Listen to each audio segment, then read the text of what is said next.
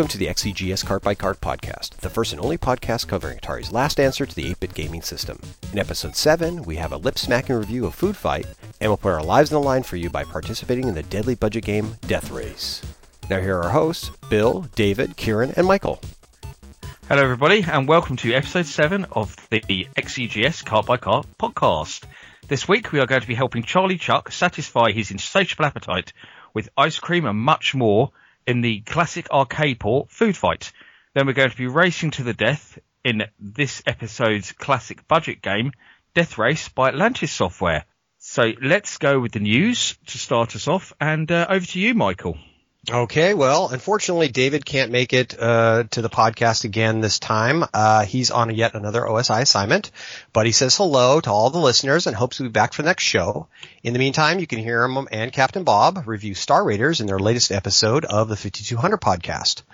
Vapniac 2017 took place in Warsaw, Poland in May, which included music and graphics competitions, plus a bunch of new games were shown. A port of the Konami's 1982 arcade shooter, Time Pilot, a must-have arcade conversion.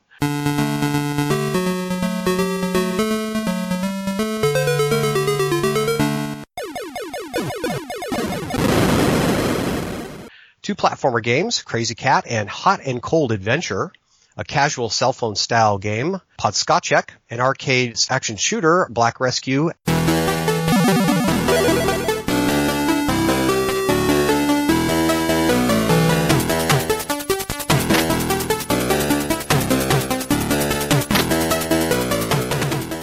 And Catch the Wave. Plus more, Headache, Vox Regis, and Zabich Ducha. I think that's Ghost Killer. We'll have links to a video that includes some of these games, as well as the full competition results in our show notes. If you haven't seen the recent trailer for the upcoming movie Blade Runner 2049, please go and check it out. Aside from the amazing visuals, you'll notice a familiar Atari corporate logo. For those not familiar with the original Blade Runner, the Atari Fuji logo was also featured in the movie and comic book, which I still actually have in my collection. So I have a question. What is with the year 2049? We got Miner 2049er. San Francisco Rush 2049, and now this. Something's going to happen in 2049. That's all I'm saying. No. Well, I think I'll be 90 by then or something. The original movie was supposed to take place in 2019. So since the original one was released in 1982, that's 32 years. So we still don't have flying cars really. So I'm guessing since 2049, it's 37 years off. Who wants to make the bet that we'll have flying cars by then? Yeah. And besides, like I said, I'll probably be too old to drive them, so I really don't care at this point. Special permit. Yeah, get them away. A fellow named Paul Rickards has created an RS-232-based Wi-Fi adapter, which people can now use to get their retro computers online, including the Atari 8-bit.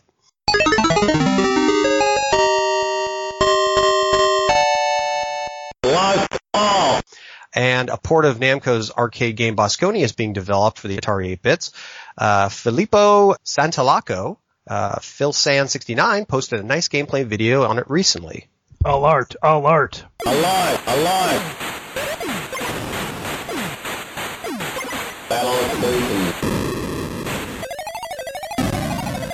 I know, I love that game in the arcades. It was fun. And it's not too many of them had that speech, so that was pretty special. I think that time they also had Pole Position and, of course, Zork. Not Zork, what was it? Gorf. Berserk. Sinister as well. How many games can we name? Yeah, I know. They all start flooding in. Yeah, back then there was only 10, 15, 20 games with voice back then on. It was so special. Fragmare over at the Atari Age forums and YouTube has been making covers of various video game songs, mostly Nintendo NES titles like Mega Man, Ninja Gaiden, and Castlevania, using the Atari 8-bits Pokey. He uses Raster Music Tracker and Altera Emulator. We'll have a link to his YouTube channel in the show notes. So let's catch up with our host, see what they've been up to. I guess I'll go first.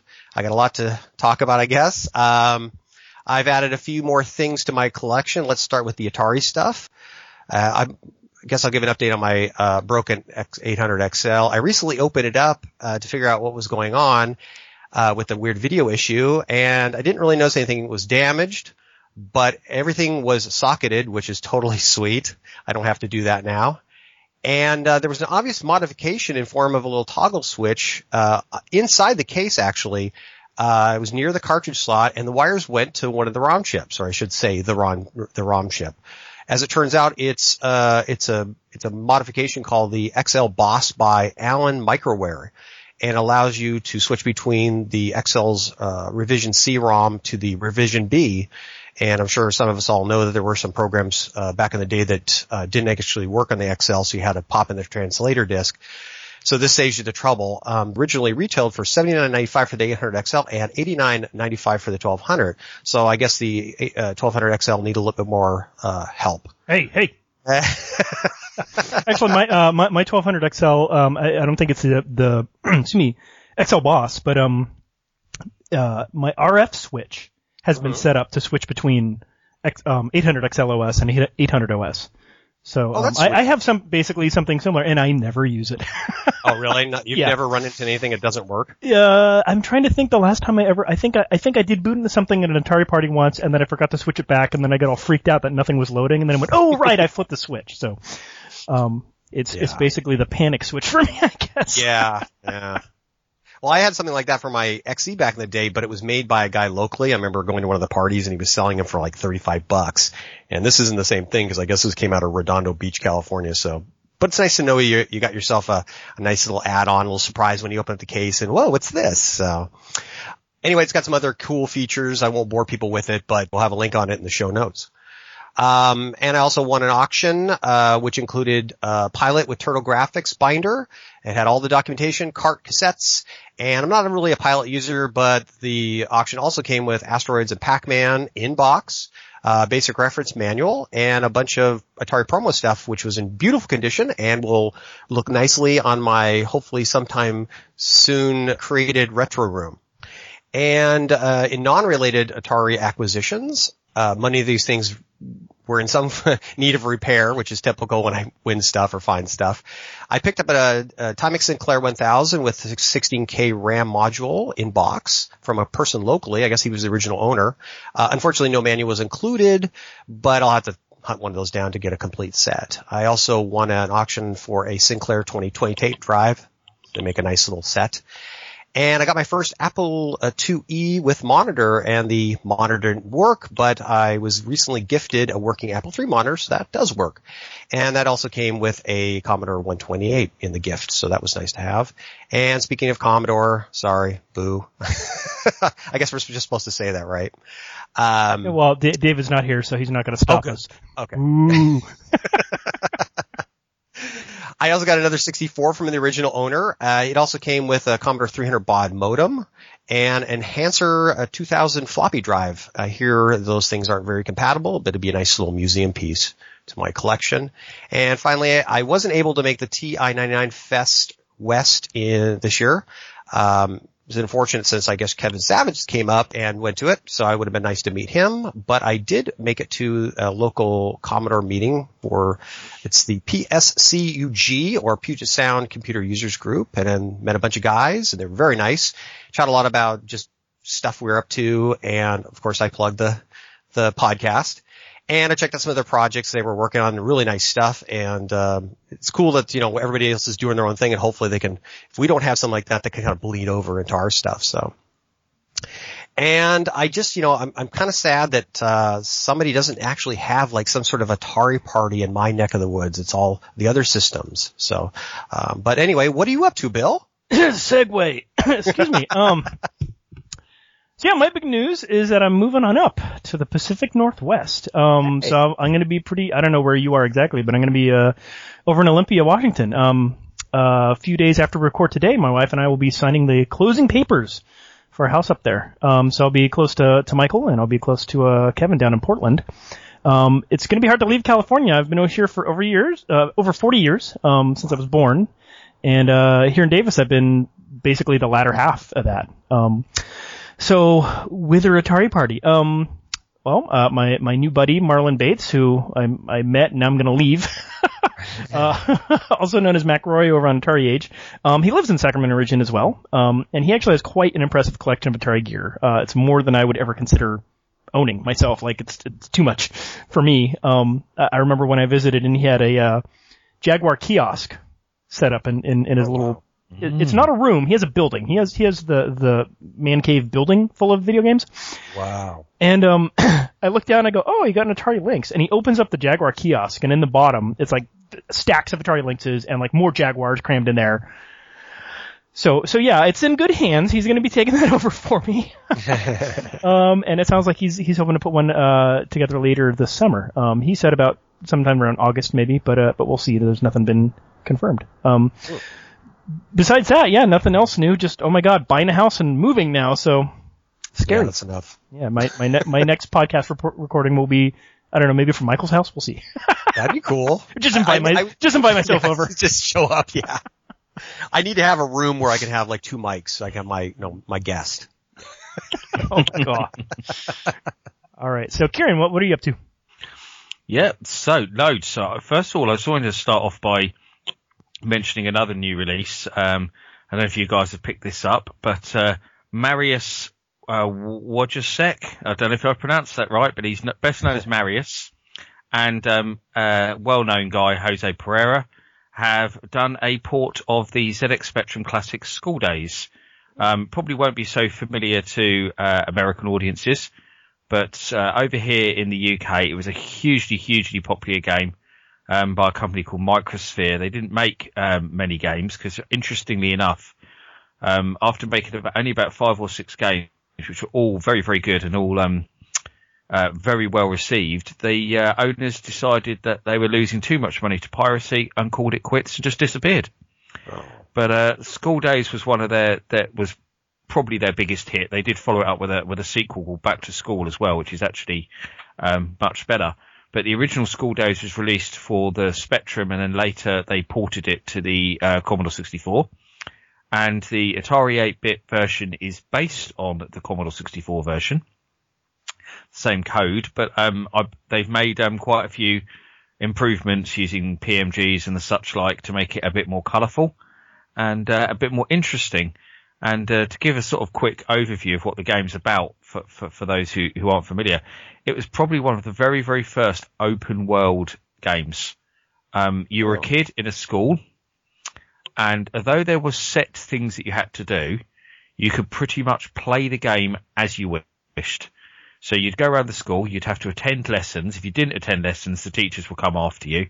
But there was ways of running away, hiding, things like that. And you could write on the blackboard, you could punch the other pupils, you could search the desks to find weapons, all sorts of things like that. You could hit the teachers, and if you were clever, you could hit the teachers, and then they would blame other children if they were close enough to them. And another unique thing was that it allowed you to name the other kids and the teachers. So you could name it, all the teachers, as the teachers at your very own school. Oh, God. Oh, wow. Which is pretty... Yeah, so I was going to say this sounds like Bart Simpson the game, but the more you described it, the more it sounded like Beavis and Butthead the game. Well, if you're familiar with a game Rockstar did quite a few years back called Bully. Yeah. It's quite well known. Well, Rockstar, as you probably know, were originally, they were a British company. Yep. And the guys at Rockstar originally a company called DMA Design, and Bully was designed as a 3D remake of School Days. That when they released it, they actually said, it's a 3D remake of School Days because they grew up playing that game and loved it and thought it needed to be remade. That's awesome. So Bully so if you're familiar with Bully, School Days is basically Bully in 2D, pretty much. Cool. So the port's not finished yet, but I'm sure by the time this podcast goes out, it probably will be, because I know that last I heard they were putting the very finishing touches to it. So it'll be a definite, a big game to check out when it's out. I mean, it's an amazing game, and I think, a lot of the American listeners won't be familiar with it. But I'm sure there will be when it comes out. I mean, I really hope that they do the sequel, because the sequel added a lot more. Like, it added in a girls' school and things like that, so you could go to different locations. But the sequel only came out on the Spectrum, so there wouldn't be any code they could port across, because obviously the Spectrum being a Z80 machine, so it would be a lot more difficult to port it. But we can hope. Yeah, it looks fun. So yeah, I mean, yeah, it's an amazing game. It's worth watching some videos of it and stuff like that. But yeah, I mean, I was pretty excited about Bosconian and Time Pilot, but I'm even more excited about School Days. So, the second thing, I think I mentioned this on the previous episode. I said it was going to be out soon, and it wasn't, but I can promise you it is out now. And that's my latest book, which is the A to Z of Atari 8-bit games. And this is the third book now. I'm trying to think now. It's fourth book. It's the fourth book because what happened was actually my publisher decided to mix up the order that I'd sent them to them in. And this was supposed to have been out earlier, but they did the NES book first. So that's available now to buy from Amazon. We've got the links in the show notes, but otherwise you can just look me up on Amazon. Just look for my name, Kieran Hawken. I've got my own author page, so you can find all my books there. So look it up, and basically to give a quick overview of what the book's about is it's not a complete A to Z. It's not trying to be anything like that. It's basically, I've got 78 games in there, 3 for each letter of the alphabet. There's a review of each game. Some of it's, there's a bit of nostalgia, stories, all sorts of little bits and pieces in there with the reviews. But it's the first volume, so I intend to do more that will cover more games. So hopefully that I'll be able to put it all together into one big one, which will be more comprehensive. But it's a pretty reasonable price. I think it works out about $3 something for the US, and in the UK it's £2.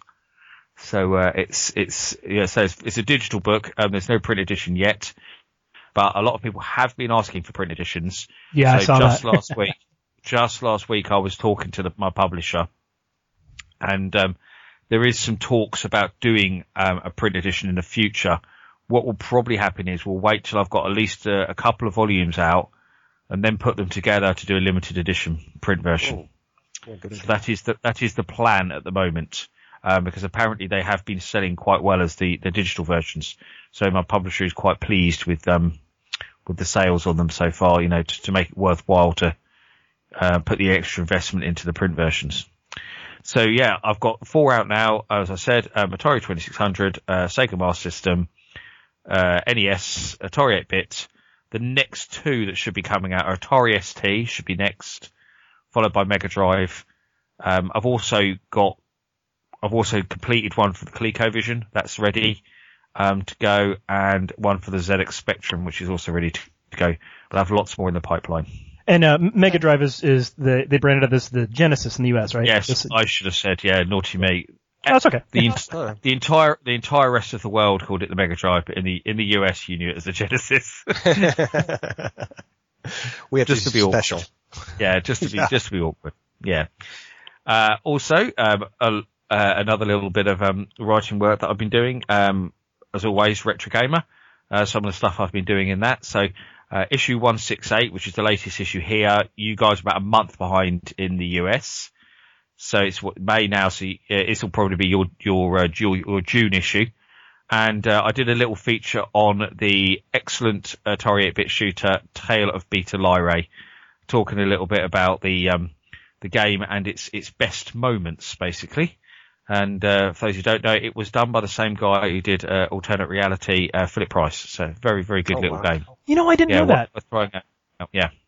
He didn't do many games, but Tale of Beta Lyrae is a great little game. Thoroughly enjoy it. So every now and again we get the chance to sort of do a little feature on a game that people might not know. So I was approached to do an Atari 8-bit one, and I thought that fitted the bill. So well worth checking out. And coming up, not specifically Atari 8-bit related, but in next month's issue, which will be issue 169, I've done a big in-depth feature on the arcade company Ballet Sente.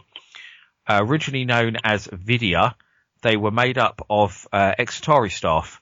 So the founders were Howard Delman, Ed Rotberg, of course, of Battlezone fame, Roger Hector and Owen Rubin worked there as well. We also did stuff like Major Havoc, etc., etc.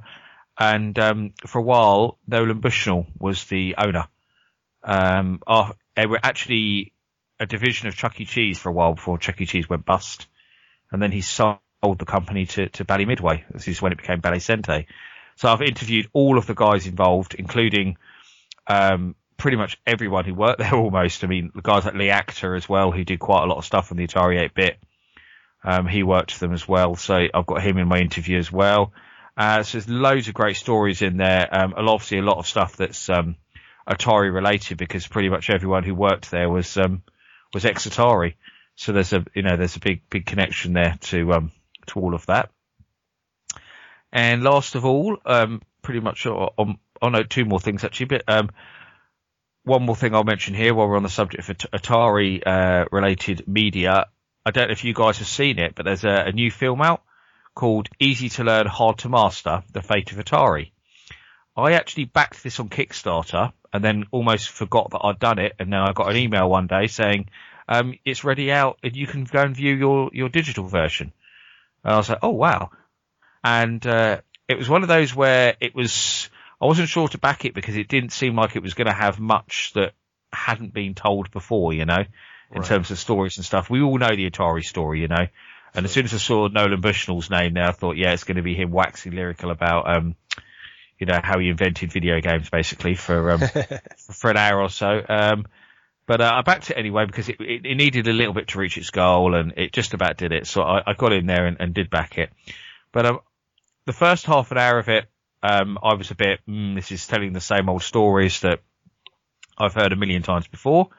But the next sort of hour and a half of the movie is absolutely fascinating for the simple reason that they managed to interview former Atari CEO Ray Kassar, and he's never been interviewed before. And I think we all know the stories about Ray Kassar, calling programmers prima donnas and saying they were 10 a penny, and all of those kind of stories about, he was not supposed to have been a very nice guy and he wasn't really interested in video games or the Atari brand in general. So it makes a really nice face-off, because what it becomes is it almost becomes like a hero and villain story with Nolan, obviously Bushnell on one side and Ray Kassar on the other. Absolutely fascinating watch, just for that really. I have done a YouTube review that goes into a bit more detail, so I'll stuck the link in the show notes, but definitely worth looking up. And the last thing I want to mention is I'm going to be back to doing my own events again. For the last few years, I've mostly got involved in running other people's events, and not so much of my own stuff. And I'm going to be doing one really big event this year. I haven't done a really big event like this for quite a long time, and it's going to be called the Retro Show. And I'm teaming up with lots of people who are going to be supporting me. It's going to be held in my well, not my hometown, but it's where I live, a place called Luton in England, which is very easy to get to for anyone in the UK. I'm sure they'll know, because Luton has an airport that you can get direct flights for pretty much the whole of Europe into. And the venue is also right next to the mainline train station and the M1 motorway. So it's a very, very easy place to get to for anyone in the UK or even indeed in Europe. And although the main theme is going to be Spectrum and Commodore 64, because both machines celebrate their 35th anniversary this year, and there was a big rivalry between the two, so that's going to be a big sort of theme of the show. But there's going to be obviously plenty of Atari presence there, especially with me being in charge and Atari being my big love. So of course I'll have my Zegs there and my Jaguar and lots of other Atari machines to play on. And there's going to be guest talks there as well, and at least one of the talks that we're going to have will be Atari related, but that's to be confirmed. I'm speaking to a few people, so I don't want to reveal that until I've had confirmation on who it's going to be. So hopefully I'll have a bit more info on that in the next episode. But the tickets are available to buy, so you can go to theretroshow.co.uk. That's our website. Or look up the Retro Show UK on Facebook for the Facebook page. And that is that's all my stuff actually from the news. So Michael, I believe you've got a few little things you want to add from last month's episode. Yeah, just one thing. I made a small little mistake in the show editing. I left off the number 3 when I was mentioning there's a level selection option in Rescue on Fractalus. and you could actually increment or decrement the levels by 3s by moving the joystick. Now, when I asked the question to you guys went, I don't remember that. So it's probably no big deal, but it sounded weird when I forgot to edit. So I was listening to it and went, I forgot the number 3. So if anybody noticed that, probably didn't, but I figured to mention the show notes. All right. So we shall now review Food Fight. This is a 1987 game published by Atari Corp. Model number RX8079. It's a arcade style game because it was an arcade game. The developer was John Sanderson from General Computer Corporation, which we'll get into in a sec. So the description for the back of the XEGS box goes as follows. It's every school kid's dream come true and every chef's nightmare. Charlie loves to eat. One day he visits the carnival and heads straight for the food fight contest. Help Charlie hurl mounds and mounds of fabulous food at disgruntled chefs. Spinach, bananas, tomatoes, watermelon. I think the spinach was supposed to be peas, but okay. Avoid the chef's attacks. They'll bury you under a mound of mush. Force the chefs to retreat and fight your way across the screen. If it hasn't melted away, you'll be rewarded with a giant ice cream cone. Gulp it down and lick your lips, then get ready for round 2. Food fight! Race the clock, cream the chefs, and keep your eye on the leftovers for 1 or 2 players. And I'll make a note that's taking turns, not simultaneous. So some things to note from the instructions. Charlie has 32 seconds to race to the ice cream cone before it melts away. Level 1 starts with 3 manholes from which the chefs appear and into which Charlie can fall and lose a life, and 2 chefs. Level 2 adds a 3rd chef, and level 3 and beyond have all 4 chefs. Chefs are yellow or purple. Chefs that are yellow or purple can't hurt Charlie, so that's when they get smashed with food. If you're carrying food when you get the cone, you carry it to the next level. Levels 1 to 5 have random assortments of food. Level 6 and up have 1 kind per level. So starting the game, move the joystick up and down to choose 1 or 2 players, and move the joystick left or right to choose the difficulty level, beginner, intermediate, advanced, or expert. Or you can press either select or option to cycle through the 8 variations. I always found this kind of clunky. I'm used to, say, select for the level and option for the number of players, but this basically, they look at either button and they just treat them as like, cycle through 1, 2, 3, 4, 1, 2, 3, 4. Anyway, then press start or fire to begin the game. At each player's game start, use the joystick up-down to choose a starting level, 1 to 16. So you start the game at a particular difficulty level, and then you actually choose the level within the game to play.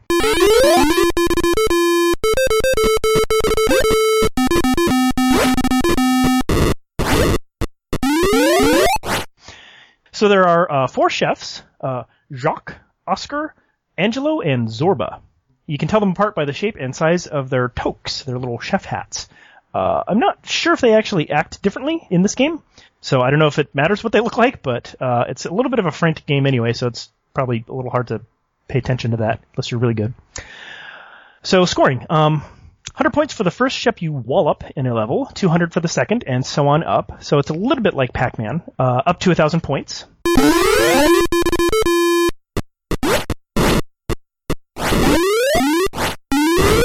$200 points for forcing a chef into a manhole, and cones are worth 500 points times the level number up to a maximum of 25,000 points at level 50 and beyond. So in other words, level 500 on level 1, 1,000 on level 2, 1,500 on level 3, and so on. You also get a 100-point bonus for each piece of food left on the screen at the end of the level. They all kind of fly up and splat into the score.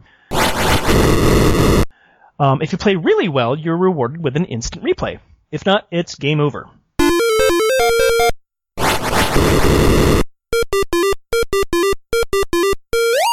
You get extra lives at 25,000 and 100,000 points, and every 100,000 thereafter. You also get extra lives every 10th level if you start the game on level 10. Press select to pause, and option to abort back to the title screen. Giant Bomb's description of the game, we'll have a link in the show notes, gives a few additional hints. Different types of food have different ballistic properties. Tomatoes and bananas are the rifles of the food fighting world. They work at long range, but require accuracy. Peas act as shotguns, so this would be the spinach, I guess, in this version of the game. They cover a wider arc, but have short range. Pies fall in between these extremes. And as in the Pac-Man franchise, the 4 chefs employ slightly different strategies. Okay, so this, at least in the arcade game, they do. For example, one chef will try to block the player's escape by staying halfway between the player and the cone.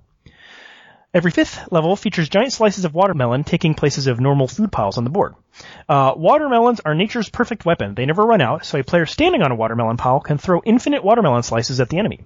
This makes watermelon levels great for racking up points, though the player must still be careful not to let time run out. But of course, all this food is also available to the chefs as well, so be careful. So a little bit of legacy. It was originally a 1983 arcade game released by Atari Incorporated, and they styled it as Charlie Chuck's Food Fight.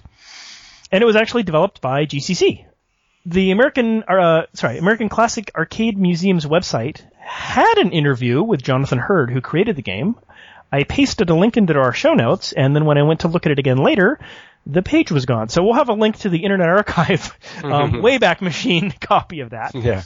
A little quote from there is, I wanted to come up with something different, something that was less violent, possibly funny, and that would appeal to both male and female players. Most games had a fire button, so I thought, what else could a button do? I'm a baseball fan, so I thought, throw. But throw what? I thought food. So there you go. That's where this game came up. What else can you do instead of shoot? You can throw. What can you throw? Food. Game. All right.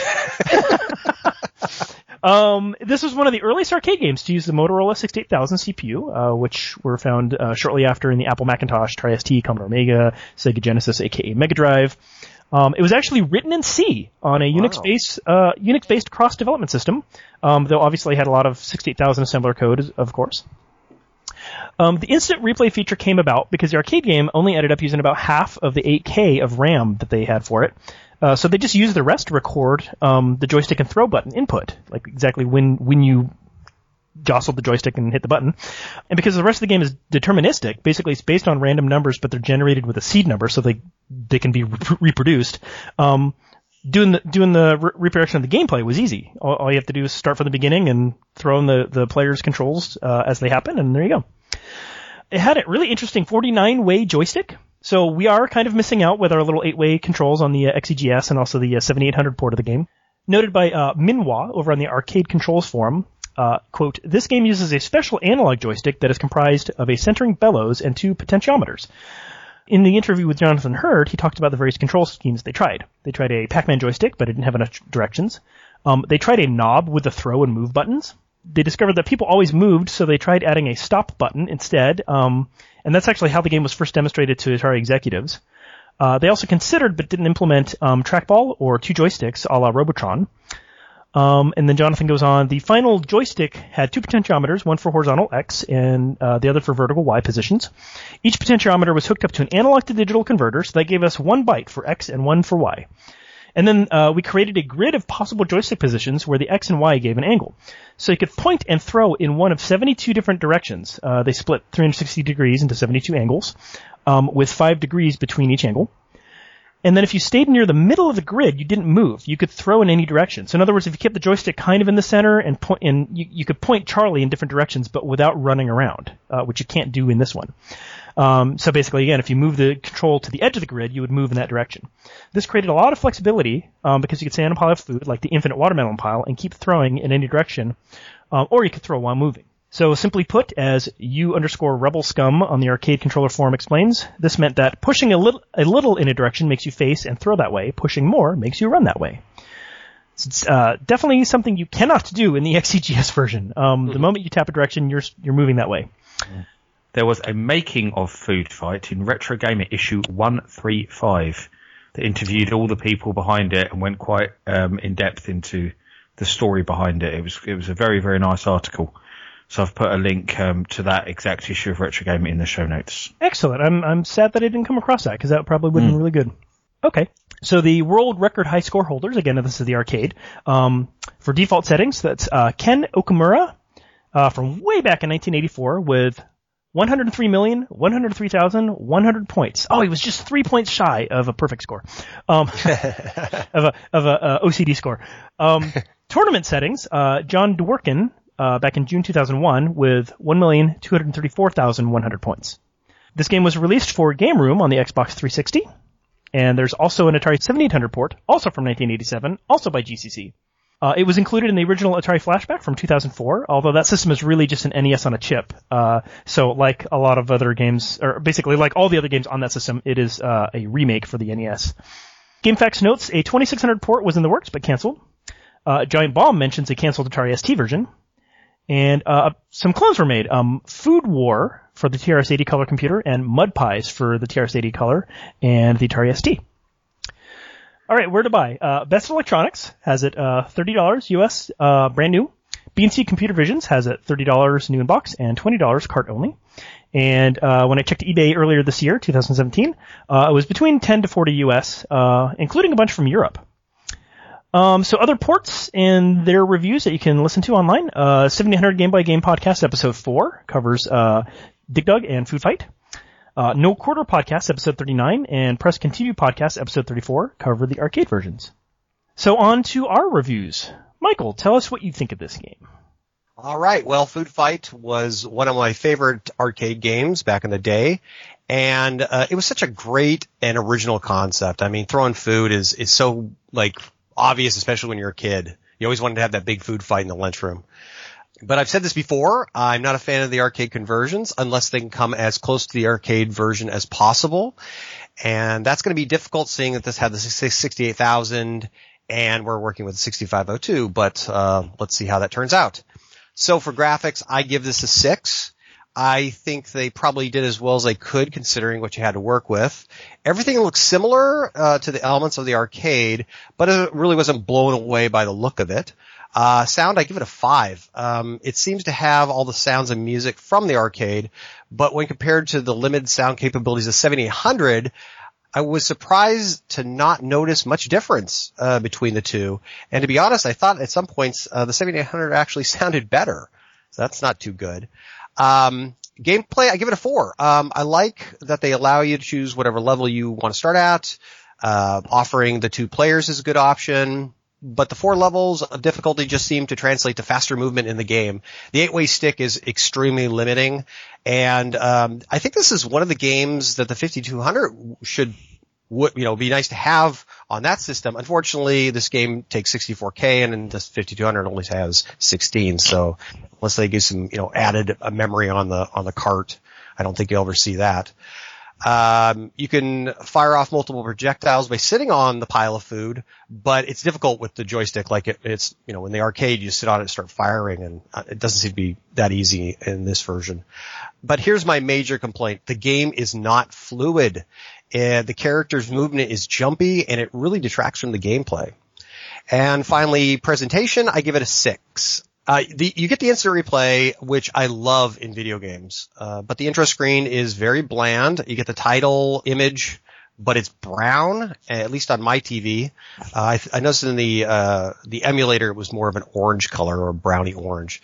But it makes me think of the food had already been passed already, so. Oh, God. Well, remember what NTSC stands for. It's never the same color. Oh, yes, that's true. So I had to look at it, pal. Because he'd be my friend, right? In the arcade version, the title has food being thrown back and forth. My guess is, again, another limitation of what the Atari can do. But it would have been nice to see something different other than that sort of bland, just level. You got the title and you got the, choose your options and then the year the game was made and who made it. I noticed the demos seemed to repeat over and over. I let it sit there and run, and it was the same demo, just over and over. They had multiple demos, but it didn't seem to randomize it. And they had one where basically Charlie just ran from right to left, right into the hands of into the hands of the chef. So it was like they went, demo screen. Box art is fine, but nothing great. The back of the box is your typical XE game box. The manual has a lot of information about the game, but its presentation is sort of simple, and some of the layout's a little bit sloppy. The backstory doesn't exactly make a lot of sense, but I do like how they incorporated the story within the explanation of the rules. So overall, I give the game a 6. The game hits all the beats of the arcade, but due to the machine's limitations compared to the arcade, and the possibility of well-known Atari short production schedules, I think it's a pretty good attempt. But as a game, I just don't see playing it past this review. Even if I had purchased this game back in 87, I don't think it would have been a good substitute for the arcade version. So if the recipe called for a Food Fight arcade game conversion for the Atari computer, the Atari got all they ordered, but after checking off the ingredients, when it's time to cook it all up, I think they forgot the most important addition, love. That was terrible. You're proud of that, aren't you? I wrote that out last night. I go, Dan, this is so cheesy. There's no cheese in the game, though. Come on. Oh! All right. It comes with extra cheese. You're thinking Mousetrap. All right. Moving on. All right. Yeah, sorry. All right, so for me, graphics, I gave it a 6. It looks fair enough compared to the arcade, in my opinion. But that wasn't really a graphical powerhouse to begin with. I mean, it was cute and it had a lot of sprites, but it has a very big, black, dull background. At the time, it was probably, I remember being pretty impressed with it. I saw it in the arcade.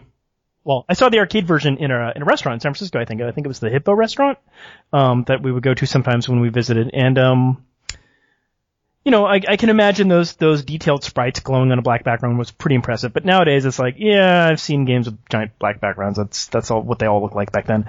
Sound of music, I gave it a 6. Like the arcade, it did not have a ton of sounds, and only a few tunes. Gameplay 7, seems good from what I remember the arcade, 30 plus years ago, and I find it a fun and frenetic game. Presentation 7, represents the arcade game well, has nice fonts, and the artwork on the box, manual, and cartridge is cute. It's not identical to the arcade, but a close representation. So overall, I gave it 7 out of 10. How about you, Kieran? Right. I have to say, first of all, I don't remember the arcade game at all. I'm not even sure we had it over here. We may well not have.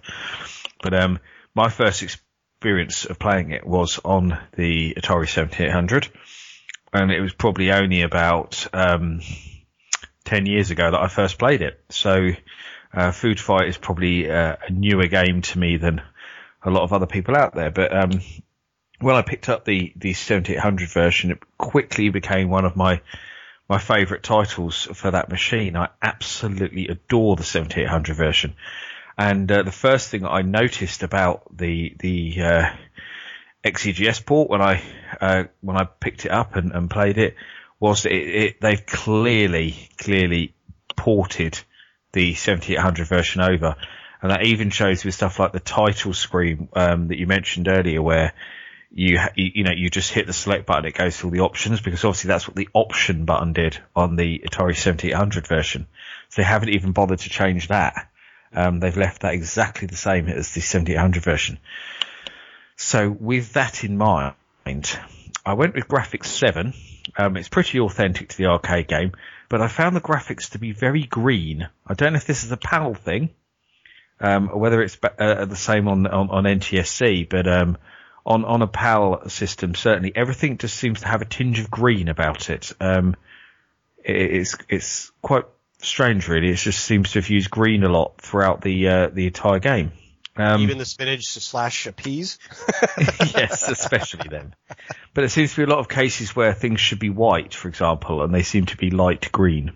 So it's quite strange. Sound and music, it's okay, but it could have been better given the hardware. Again, the sound effects were almost like a slightly crappier version of the 7800 ones, which is quite strange. Because the other game that reminds me of is Desert Falcon, which has very much the same problem. I find in that they clearly just tried to port across the 7800 version, but didn't optimize it for the hardware in question. Whereas obviously the 7800 has some distinct advantages over the 8-bit Atari 8-bit hardware, especially in the graphics area. But the big advantage that the Atari 8-bit hardware has is in the sound area, but they don't seem to have taken any advantage of that at all. Gameplay, although I gave it a 7, although it's very enjoyable, the gameplay is a little choppy and nowhere near as smooth as it should be. The sprites tend to jump around the screen a little bit. It's almost kind of strange because it can be smooth 1 minute and then it will kind of go a little bit choppy when there's a lot on screen and then go back to being smooth again. It's almost a bit disruptive, the experience sometimes. I think it's a good way to describe it. So presentation 7 again. Nice box art. I do like the box art a lot. What's in game is perfectly adequate, but it's nothing, that's going to jump out at you. So following a theme here, I went overall 7 as well. It's a good game. Don't get me wrong. but it does feel like a lazy port of the vastly superior 7800 version. And as much as I do enjoy it, and I do, if I actually put on my Zegs, I could do quite often end up playing Food Fight. But then every time I play it, I just kind of wish I was playing the 7800 port, because it is considerably better and considerably more polished. And I think one thing that's worth remembering actually with regards to the 7800 version is that GCC did the 7800 version themselves. They did the port, so that's probably why it's so good. Whereas I would imagine with the Zegs version, Atari gave the source code to some guy who was incredibly cheap and went, "You've got 2 weeks, port it, or we don't pay." Well, I have it down that somebody from GCC actually developed this version. Oh. So Yeah. That's interesting. yeah. It was busy. It's. I'd be surprised because I wasn't aware that the Trammels did anything with GCC. I could be wrong. But I wasn't aware they worked with GCC really at all, apart from obviously using stuff that they'd already done for the 7800, because obviously a lot of stuff was done before for the original launch. But it's quite possible it might just be that because the source code was somebody else's, that someone from GCC is kind of being credited for the XEGS version as well, which is quite possible. And then there's some unknown coder. Because it goes back to something, actually another guy told me, which was Chuck Peavy, who did quite a few games for the XE range, and he was telling me that when he ported Lode Runner across, he was given all the original source code for the disc version, and also he was told to make the necessary changes to have it working from cartridge. And he was told specifically by Atari not to put his name in the game. And he was to receive no credit for it. Yeah, is it Doug? Was it Doug Smith who did Lode Runner? I think it might have been. I might have to double check that name, but who did the original version of Lode Runner? His name does appear on the title screen, and he was to be credited because it was his game originally. But Chuck Peavy wasn't supposed to have got any credit, and he actually did put his name on the title screen. It said XE version by Chuck Peavy, and Atari went ballistic at him. And it was removed. So if you have a version of Lode Runner for the XE that has Chuck Peavy's name on the title screen, you've got one of the early versions. If you don't see his name on the title screen, you've got a later version from where they redid it without his name on. But he was told that he was never to be credited. So it does make you wonder with that if it's the same situation as where they got somebody to port the guy from GCC's code, and he never received any credit for it. You were right. Your memory is awesome. Doug E. Smith, born in 1960 in Renton, Washington, just down the street from me. Unfortunately, he died in 2014. Oh. But he went to the UW, Indeed. University of Washington. All right, so on for a few listener reviews. Over on our Facebook page, Sean Smith wrote, I want to like the XE game, I really do. The graphic design is okay, but the low frame rate makes everything seem too choppy. I might like the XE version better if the 7800 one didn't exist to compare it to. Yeah. Unfortunately, 7800 Food Fight makes the XE a rather disappointing second. Sums up my thoughts. I think that's quite a similar. Yeah. And Jeff Fulton wrote, I think this is one of the better XEGS carts. This game demands a lot of sprites per line, so the choppy movement might be because the main player and some of the chefs is simulated sprites. I think actually the chefs are real player missile graphics, and then your character and the food are all soft sprites. It's a good point. It's a good point. Mm. But I never I'm not disassembling it or anything. I'm just kind of looking at it. This would be almost like a software blit of a multicolored image animation rather than one of the 4 or 5 players. Anyway, I'm not sure, but I still like this cart. I'm not sure who did the conversion back then, but with the types of games coming out now for the XE, Atari Blast, Bosconi, and Time Pilot, I think a Food Fight arcade could be coded that more closely matches the 7800 version.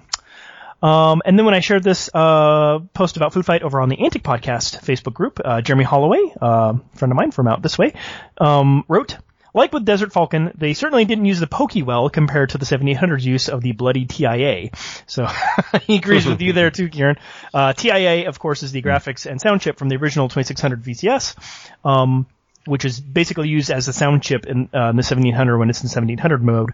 Although obviously a couple games include the more capable Pokey sound chip found in our 8-bits. They include them right in the cart if people haven't ripped them out and used them for their arcades. They're quad Pokeys. External reviews over at Atari Mania, it has a 7.4 out of 10 from 48 reviews. And High Retro Game Lord on YouTube has a little playthrough, and he gave it one of his weird-looking happy face thumbs up symbols at the end. Budget games. Such a deal. Our budget game this month is actually quite interesting, as I will go into. It's something a little bit different to other stuff that we've looked at, and we'll probably see again. So Death Race was published by a company called Atlantis Software in 1987. Their model number was 80801X. It's a racing game, and it was developed by a guy called Simon Leck. Now, here's the description from the back of the cassette label. Drive at speeds of up to 300 miles an hour through town and country at day and night to overtake the 70 cars that left you stalled on the starting grid. Your reactions will need to be lightning, as the slightest mistake will mean an instant death. This is a 3D style driving game, viewed in the third person, and the first thing you will notice is that it bears a startling resemblance to the classic Sega arcade game Turbo. And this would be because Death Race is Turbo. Simon Leck had actually stated that he previously worked on the Atari 8-bit port for Coleco, but when they decided to stop publishing games and pull out the market, he just sat on it for a while until he saw some sort of recovery in the market, made a few changes, changed the name, and sold the game to Atlantis Software in the UK, who then decided to call it Death Race. I actually think that on Atari Mania, I think that Simon Leck or somebody had commented with this story. I seem to remember seeing it there. I think that's how I came across it, actually. But it's interesting because obviously a lot of the versions of Turbo weren't released, because I seem to remember that the 2600 version turned up a few years back and was published by Atari Age. So quite interesting. A lot of people probably don't know that the 8-bit version actually is out there, but it was only released on cassette in the UK and probably some of Europe. So it's played with the joystick, and the controls are pretty simple. It's left and right on the title screen to select between the 5 difficulty levels. Fire to start the race. Up and down to accelerate and deaccelerate.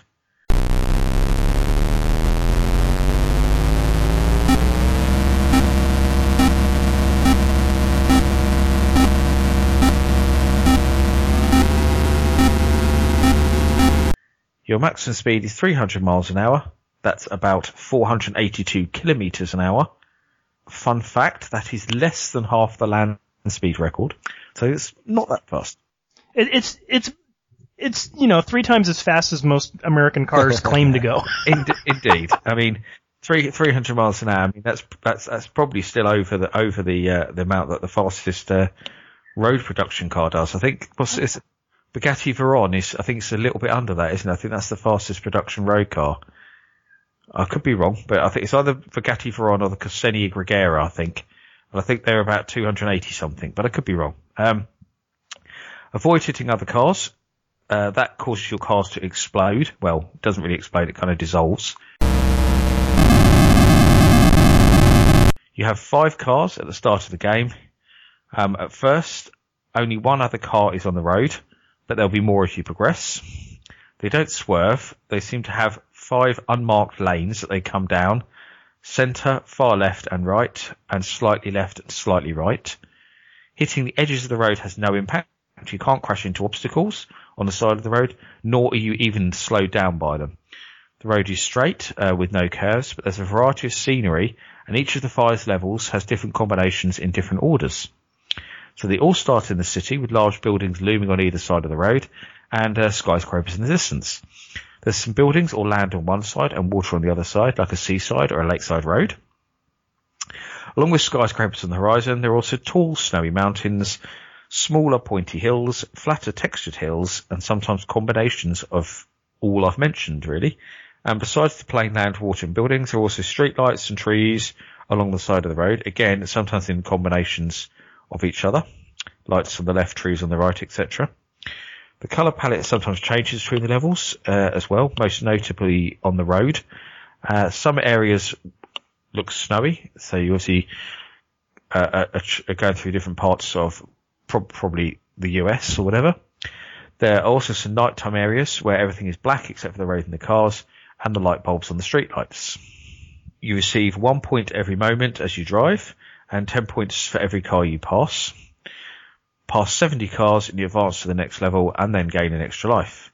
You have a limited amount of time to do this, 80 seconds to be exact. Otherwise, it is game over. Hey, Kieran. Yes. I just like to, I looked it up while you were talking. You were close. The Hennessy, Venom GT goes at 270 miles an hour, but you came in second with the, Bugatti Veyron, 268. So by 2 miles an hour. There we go. So I'll give it to you. I should have known the Hennessy as well, actually, but I knew there was three. I knew the Bugatti was one, the Koenigsegg was another one, and then I knew there was a third one, but I couldn't think what it was, and they said Hennessy. It's like, yeah, I know what it is now. Oh, I'm impressed. I play a lot of Forza on Xbox, that's why. Ow. I'm a big fan of driving games. The legacy of the game, Turbo, was obviously an arcade game by Sega. It appeared on ColecoVision in television, and I already mentioned there was a prototype version for the 2600, which was released which was just finally discovered and released in more recent years, via Atari Age. Turbo was featured, albeit quite loosely, in the film Wreck-It Ralph.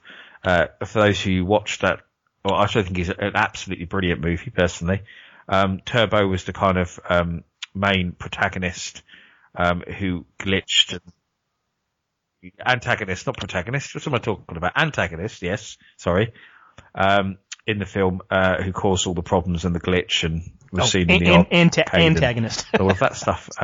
So they did use a bit of artistic license, but it is kind of cool that a lot of people remember it now for that film, because the game had kind of largely been forgotten by the time Wreck-It Ralph came out. It's not to be confused with the controversial at the time 1976 Exidy arcade game of the same name. Where to buy? Having a look around, eBay, you can get it for $8.60 buy it now from the UK. So for UK guys, it's probably about $5. And apparently there's a one for just under $60 or best offer, which seems absolutely scandalous. But there's always someone trying to price gouge on eBay, as is the nature of eBay. So let's have a look at other ports and reviews. There's a few here. So Tilt magazine gave it a 6 stars on ColecoVision. I think we mentioned Tilt before, giving a weird rating out of 6 or something. Video Game Critic gave the ColecoVision an A. All Game Guy gave the arcade game 5 stars. Telematch magazine gave the arcade 2 out of 6. They didn't like it. They're the first people who didn't like it. Everyone else seems to love the game. And All Game Guide also reviewed the ColecoVision, and they gave that 5 stars as well. And Video Game Critic gave the Intellivision version, which by all accounts is not as good, a C-. I did actually look at the ColecoVision version, albeit briefly. I did a ColecoVision Minority Report for Retro Gamer several years back.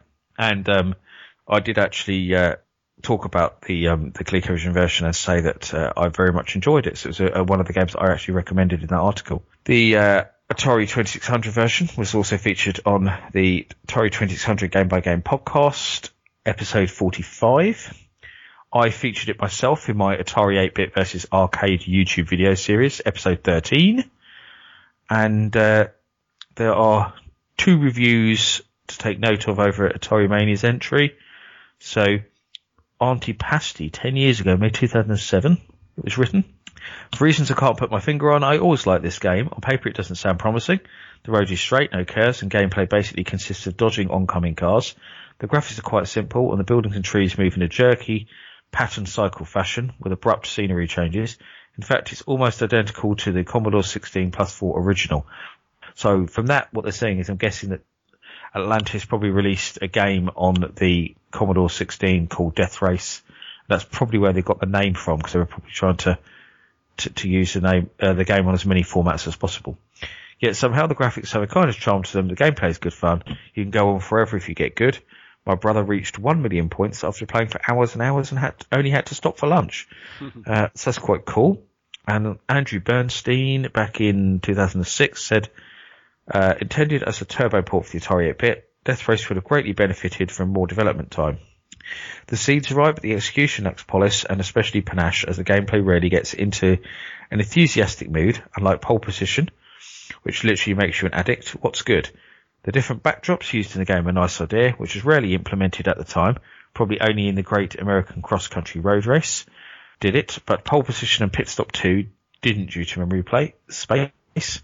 To cut a long story short, Death Race has some moments, but they're too far and between to make a pleasurable experience. It's worth a curious look, but not much more. On Atari Mania, it has a 5.7 out of 10 from 15 reviews. I just want to go back to a point there, actually, reading Andrew Bernstein's little mention there. He mentions the American Cross Country Road Race, which most Atari 8-bit owners will know was actually an upgrade of the Activision game Enduro, which appeared on the Atari 2600. And of course, Enduro was a clone of Turbo for the most part.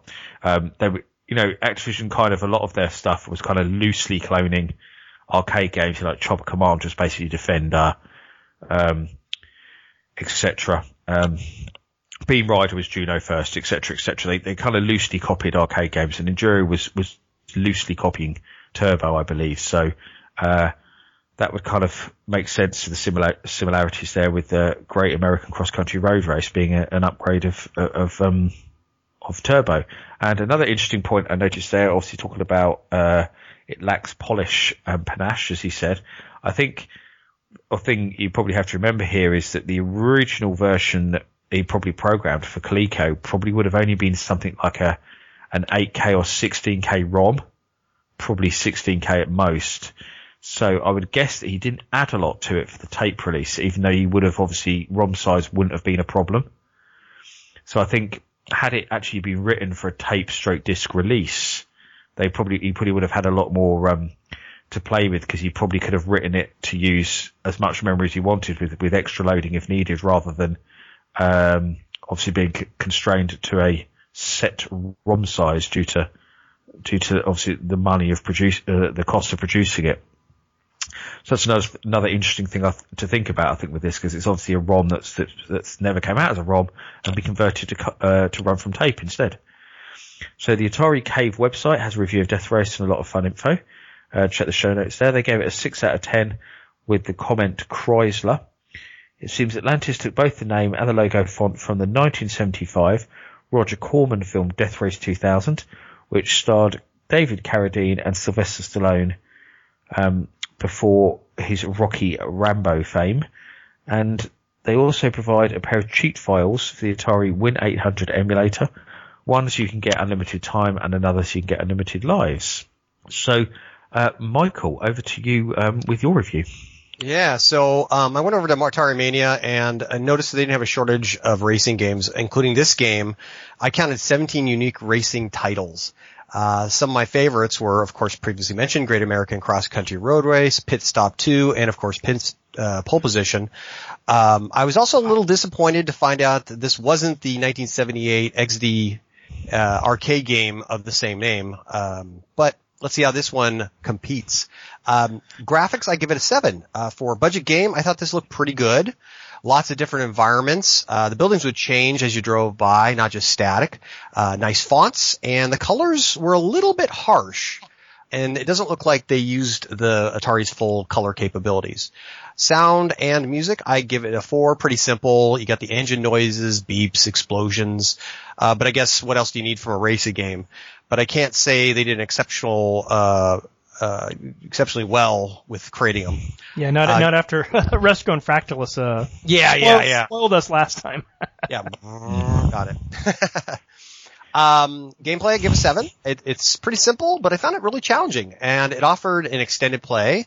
I assume this is if you achieve a certain number. I didn't read the instructions, I just drove, and you had mentioned that before, 70 cars. Lots of good information was displayed on the screen. You got your score, countdown time, number of remaining cars, speed in miles per hour, and cars passed. Unfortunately, Just Drive Straight which would be good from a time period before pole position, but I think that I would expect a little bit more by 1987. But like you said, it was a copy of another Turbo, which was a straight driving game. So now that I know that, I'm a little more forgiving. Presentation, I give it a 5. The home screen's a little bit bland, and the box isn't anything special either. The cover art is sort of mediocre. You got a skull with eyeballs and a green wreath around the neck, but no neck. Checkered flag in the background. Other than the shaded skull, it's about 5 colors. Back of the box gives you load time, which was really nice for a tape, because usually those things seem like they took a half hour. I don't remember any games that stayed load time, so that was cool. But the instructions only give you a general gist of how to play the game. They could have, in the back of the box, they could have added some of the features of the game that would to really sell it, such as changing environments, increasing difficulty, etc.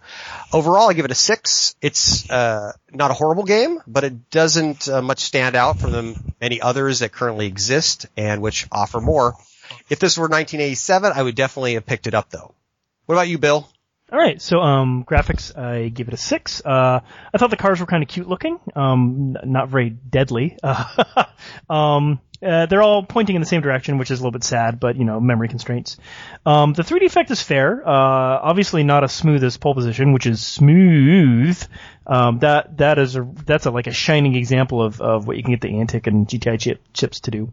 But they made up for it with much more interesting scenery with the buildings and the trees and so forth. Turbo in the arcade has smoother scenery motion, but with really warpy side effects on the edges. It's like kind of a fisheye lens almost. It's bizarre. Transitions were abrupt, but they're pretty abrupt in the arcade Turbo 2. I actually checked out a Commodore 64 port of Death Race, and it at least had a kind of wipe transition. So rather than all of a sudden all the trees turning into buildings, like the trees would go away and then the buildings would begin appearing. Also, the Commodore 64 version seemed to have a few more kinds of graphics, like pine trees instead of just the kind of round, fluffy-looking trees, road markers, and cacti, and a little bit more detail in the objects on the horizon. And then also what I thought was nighttime, or I guess maybe what is nighttime in this game, is actually shown as tunnels on the C64 version, and that kind of seems familiar to me from Turbo. I didn't watch a lot of videos of Turbo. I haven't played Turbo in, what year is it? Probably since about the time it came out, so 37 years. In the Commodore 64 version, there's a kind of transition as if you're driving into a tunnel, and then everything on the screen is darkened. In the Atari version, really it's just the horizon, like above the horizon is black, below the horizon is black, but the road is still all lit up, all the cars are still very visible. All you see is the light bulbs from the street lights. There are no hills. I remember in Turbo there was kind of a hilly effect where you'd roll over a hill and go down and cars would kind of disappear off the horizon and then reappear. That doesn't exist in this one, but that would be pretty hard considering the Atari's hardware. I mean, at least for a game that also included the really detailed objects on the side of the road. Sound of music, I gave it a 6. The incessant beeping when you pass the cars is same in the arcade, but not as gentle of a sound as in the arcade. And there wasn't really much else to talk about. I mean, it's suitable for this game. Gameplay 4. The car's made out of the same explodium material as that sub from 2600 Sequest. And it's really no fair. If you're going too slow and somebody rear-ends you, you explode. They don't even explode either. They crash into you and you're dead. You crash into them and you're dead. In Turbo, you just bounce around the road a bit. There's no lives involved. So I guess maybe that's the difference that makes this game a death race? I don't know. So I'd love to see a homebrew hacked version that adds a damage meter at least, rather than instant death. The snowy area seems to be just for show. You don't slip around like in Enduro on the 2600 or even Indy 500 on the 2600. And nighttime is also just for show. Compare this to the nighttime and especially the fog area of Enduro, where like in the fog one, you don't see the cars coming until they're right on you. So you actually have to drive slow, otherwise you're going to crash. So again, homebrew hackers listening. So I guess for now I'd rather play Enduro. Although you guys have got me really curious about the Great American Cross Country Road Race, which is not a game I've ever played, but I'm looking at the screen. Yeah, I've never played that one, but I hear if you mention it's like Enduro, and I'm like, well, man, sign me up. Yeah. So presentation 5 has got a very basic title screen menu, as most of these budget games do. It looks like a very basic insert came with a tape with that silly skull art. But hey, you get what you pay for. It sounds like this was a very inexpensive game. So So, hey, I interject this. I looked up Turbo while you guys were talking, or you were talking, and it does have curves. It doesn't have hills, though. Well, what the heck game was I playing that had hills? There was some game that had. Well, Outrun had hills. No, this is way before Outrun. This might have been before Pole Position. Yeah. Maybe it was like Turbo 2. I don't know. I didn't look up Turbo 2. Wait, 1 second. Is there a Turbo 2? There actually might be. Kieran, set us straight, and what do you think of this game? Indeed. I actually just thought I wanted to pick up something I just thought about while we were going through this, actually, before I go into my review, and it was going back to the arcade game. Something interesting that I remember reading, which kind of explains a little bit about the way the graphics are designed, I think, in Turbo, is that it was Sega's first attempt to create a scaling hardware for an arcade game was Turbo. That they kind of played around with it, and Turbo was a result. Obviously, we know what they later did with it because it was Sega who came up with the super scaler hardware that was first used in Hang-On, and then later in Outrun, obviously, Space Harrier, Afterburner, etc., etc., etc. And Turbo was their first attempt to create some kind of hardware scaling, which is why they tried to throw in as many different roadside objects to sort of make it seem impressive and to give that 3D effect. So it's very interesting historically, from that point of view, that it was their first kind of attempt at a 3D scaling feature. Like the progenitor, yeah. It was definitely the first that I saw, like that and Pole Position. But again, Pole Position had very limited. It had the signs on the side of the road on the cars, and then the lights, or not the lights, the frame thing. But that was it. But this had full on buildings on the side and cliffs and stuff. So. Yeah, I'm not sure on the technicalities of it, because obviously in the super scaler hardware that came later, it was a chip that was on the board. You know, it was a custom graphics chip that did all the scaling for them. So they just said take object and scale times, whatever. And obviously that hardware was notably for Atari fans. The Atari Lynx had hardware scaling. It was the first home machine to have hardware scaling, was the Atari Lynx. But the Turbo hardware, I don't believe it had hardware scaling. I believed it was some kind of I think it was some kind of software algorithm they'd kind of created. It probably said take pixel and double times, do you know what I mean, according to depth or something like that. They were probably using some kind of algorithm, but that was mainly the way the roadside objects were designed in that way, that they kind of just appear straight up at the sides of the road. It was obviously because it was easy to write something that would scale the objects like that. I think the scenery was very much designed around what they were trying to do. Continuing the tangent, now I'm curious, did the Game Gear, the Sega Game Gear, have hardware scaling like the Lynx? No. Nothing. No. Like that, no. Wow. Okay. That's amazing. Yeah. The first system, full stop, that you could buy in the home that had hardware scaling was the Atari Lynx. It was also other systems that also had hardware scaling. The Super Nintendo did to a certain extent. Mm-hmm. It could nowhere near to the level that the Lynx did, because the Lynx could scale sprites and bitmaps, so it could scale anything basically. Yeah. It could scale and zoom in out, but the SNES had obviously mode 7, which it could only scale and rotate a bitmap, a background layer. It was actually a background layer. It had to be defined as a background layer. Yeah, and it couldn't scale sprites. And that's how you get that. Don't realize that super flat looking Mario Kart, where like everything that really should be like something on the side of the road is just a texture on the road, like literally like painted. Like you can't run over that picture of a brick. Exactly that. They did. I think one of the DSP chips that they developed that was put in cartridges, because obviously a lot of SNES games had. They did develop one of the DSP chips had sprite scaling on it as well. So there are some SNES games that have sprite scaling, but it wasn't a feature of the console. It was a feature that was loaded in cartridges later on. One thing you mentioned that the Lynx can scale basically anything. Todd's Adventure in Slime World is a perfect example, because the entire world is just kind of oozing and warping, and they're just applying that, like anything on the screen, just make it wobble.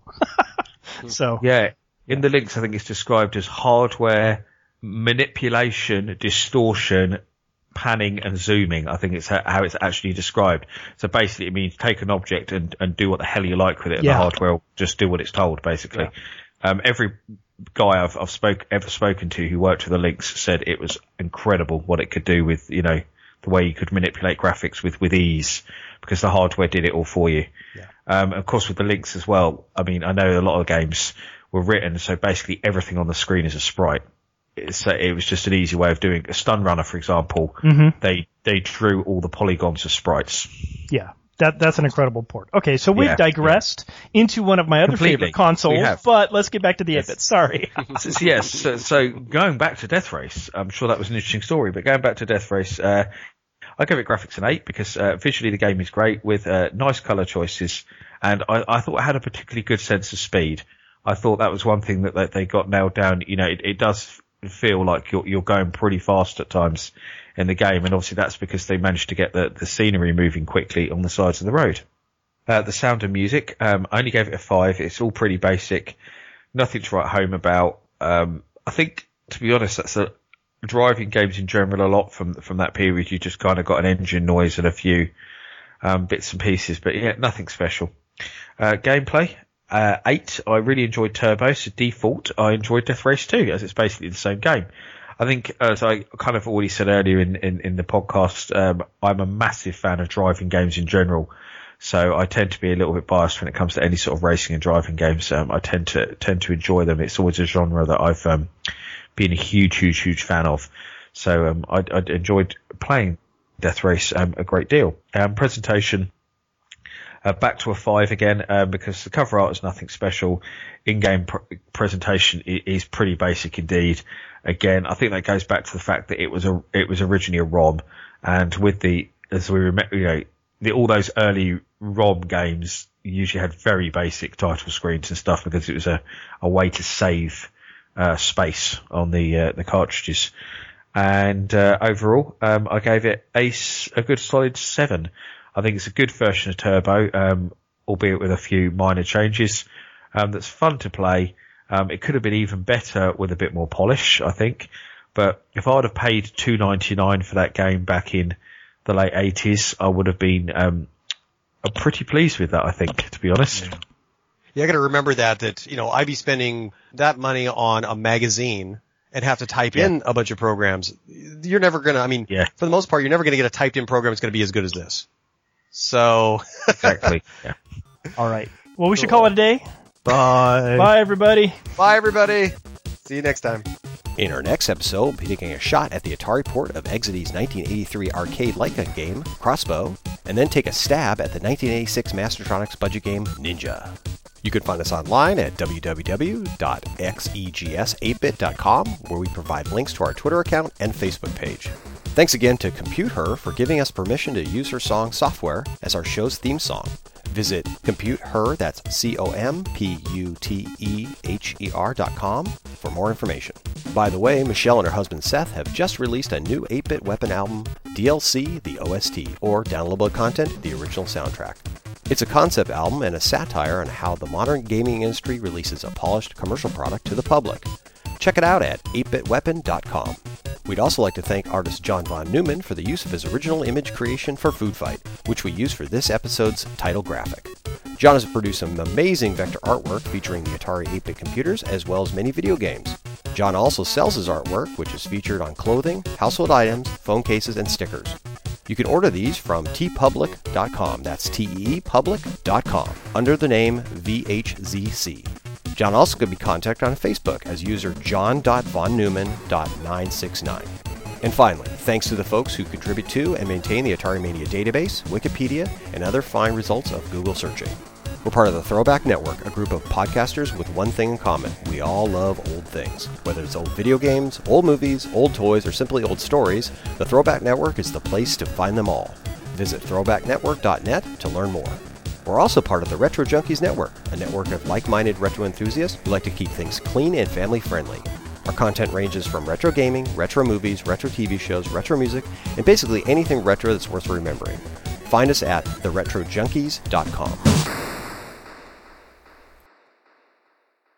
I was in my Java class one time, and the teacher had one of those portable mics with him, and he actually went to the bathroom. I know that was it. Oh God! And that was actually in the movie Naked Gun. Oh yeah, I think that's right. Yeah, I forgot. So we're all sitting there listening. It was awesome. He was a forgetful kind of guy. He wasn't exactly on the ball. That was hilarious. Oh my God! So he says every time from that point forward, he just like took the microphone off before he had to leave. Seriously. Jeez. So where to buy this game? Best Buy has them $30 brand new. Hang on a second. You said Best Buy. Huh? You said Best Buy. Oh my God! No, don't go to Best Buy for any reason. All right. I just liked the Home Improvement impression there. It was brilliant. Bonus round. Master System was hugely successful in the UK, where it wasn't in the US. They sold more Master Systems in the UK than they did in the US, which shows the big difference. Yeah. Yeah. I've never seen one of these. Because what was US NES sales? Something like 70 million, and like US Master System sales was under 2 million. And in the UK, the Master System sold 2.2 million. The NES sold 600,000. Wow, that's all. Wow. The Master System outsold it by near enough 4-1. Oh my gosh. And the figure I have heard for the 7800 in the UK was 500,000. So the NES only just outsold the 7800. Wow. and was outsold 4-1 by the Master System. Wow. Yeah, the NES. It shows how different our markets were. Yep. Back then, yeah. It is interesting how they started to parallel a bit more after that from 16-bit generation onwards. But certainly the 8-bit years, the UK market was totally different to the US. Yeah. Totally. Yeah. Well, it's sad too because I see, people posting, look what I got. I got one of these BBC computers or something, a Specky, and I'm like, God, I don't get those over here. Yeah. Yeah. Yeah, we did have a lot in common computer-wise. Really, only Atari 8-bit and Commodore 64, which we both had, but apart from that, very different, really. Yeah. Because Apple II was nothing over here. No one had an Apple II. That was nothing. We didn't have TRS-80 here. We didn't, Yeah. So as was quite different. As scene was quite different. And get your hands on an Apple over here. I mean, you see what those people are asking for those things. They're gold over here. The only Apple presence we ever had over here is when the Mac came in and people started using Macs for desktop publishing. But that still wasn't big, That wasn't a huge thing. But I can remember at college we had some Apple Macs when I was at college, and that would have been 1993. And we had a few Apple Macs at college, which we used for DTP. We used Macs for computer science. It was bizarre. Oh. Yeah, it was really weird. We used BBC Micros. Yeah. Still. Well, who gets the educational, contract? Yeah. Which Apple is really good at. Yeah. It was funny. In our computer room when I was at senior school, we call it, you call it high school, we called it senior school. I did computer studies, and learned to program and stuff like that. And in our computer room, we had, 15 BBC Micros, but they were made up of various models. I remember we had one base model BBC B that was like 32K, useless. And if you ended up using that computer, it was like, oh my God, poor you. Because most of the others were BBC Master 128s, so they were 128K, and they had an accelerator chip which made them faster. And then at the end of our computer room, the last three computers, which were, let's say 15 BBCs, then we had 16, 17 and 18, because they were all networked. And 16, 17 and 18 were Acorn Archimedes, and only the cool kids were allowed to use the Archimedes. Because they were 32-bit RISC computers. I don't know if you're aware of the Archimedes. The Archimedes was the first computer to use an ARM chip. Because Acorn still exists as ARM. Acorn developed the BBC Micro, and Acorn developed the Archimedes. The Archimedes was badged to the BBC as well. The BBC A3000 is the same computer as the Archimedes. Oh wow! And that was the first RISC chip computer. Wow! And I think over here, I remember the PowerPC. I think was one of them, but the Next computer, wasn't that? Next was 68,000, wasn't it? Was it 68,000? Yeah, I think so. Yeah. Okay. Yeah, so I'm thinking the PowerPC. So the heritage of pretty much everyone's iPhone. Yep, is the BBC Micro. The BBC Micro. Well, good for them. Yeah. It's an interesting story. Very interesting story. Now I'm trying to remember when the 68,000 was introduced in 79. Yeah. And it took it seemed like 5 years for it to become anything, right? At least. Like, Macintosh was the first one. Yeah, well, I only read the other day that apparently Atari had exclusivity on it for 2 years for arcade games. Oh, yeah, really? They were the first people to use it in arcade games. System 1 and System 2 used 68,000, Marble Madness, Paperboy Gauntlet. They used 68,000. Food Fight probably would have been one of the first games to use. Oh, yeah, because, Food Fight was, that's right, and that was 83, so yeah, it was just before the Mac. Yeah, so Atari had exclusivity to use that chip in home hardware for 2 years before obviously anyone else used it, and then obviously the next computers would have been the ST, Amiga, and Mac. Yeah. I remember when Paperboy, I came to the arcades and saw Paperboy, and I was like, oh my gosh, this looks so good. And then Toobin came out. That was another one I think that was made by Atari. Yeah. And there was, what was the third one you just mentioned? There was another one you mentioned that was Marble Madness. Marble Madness, yeah. That was cool too. Gauntlet did as well. Oh, Gauntlet, yeah. God. These are all bring back memories.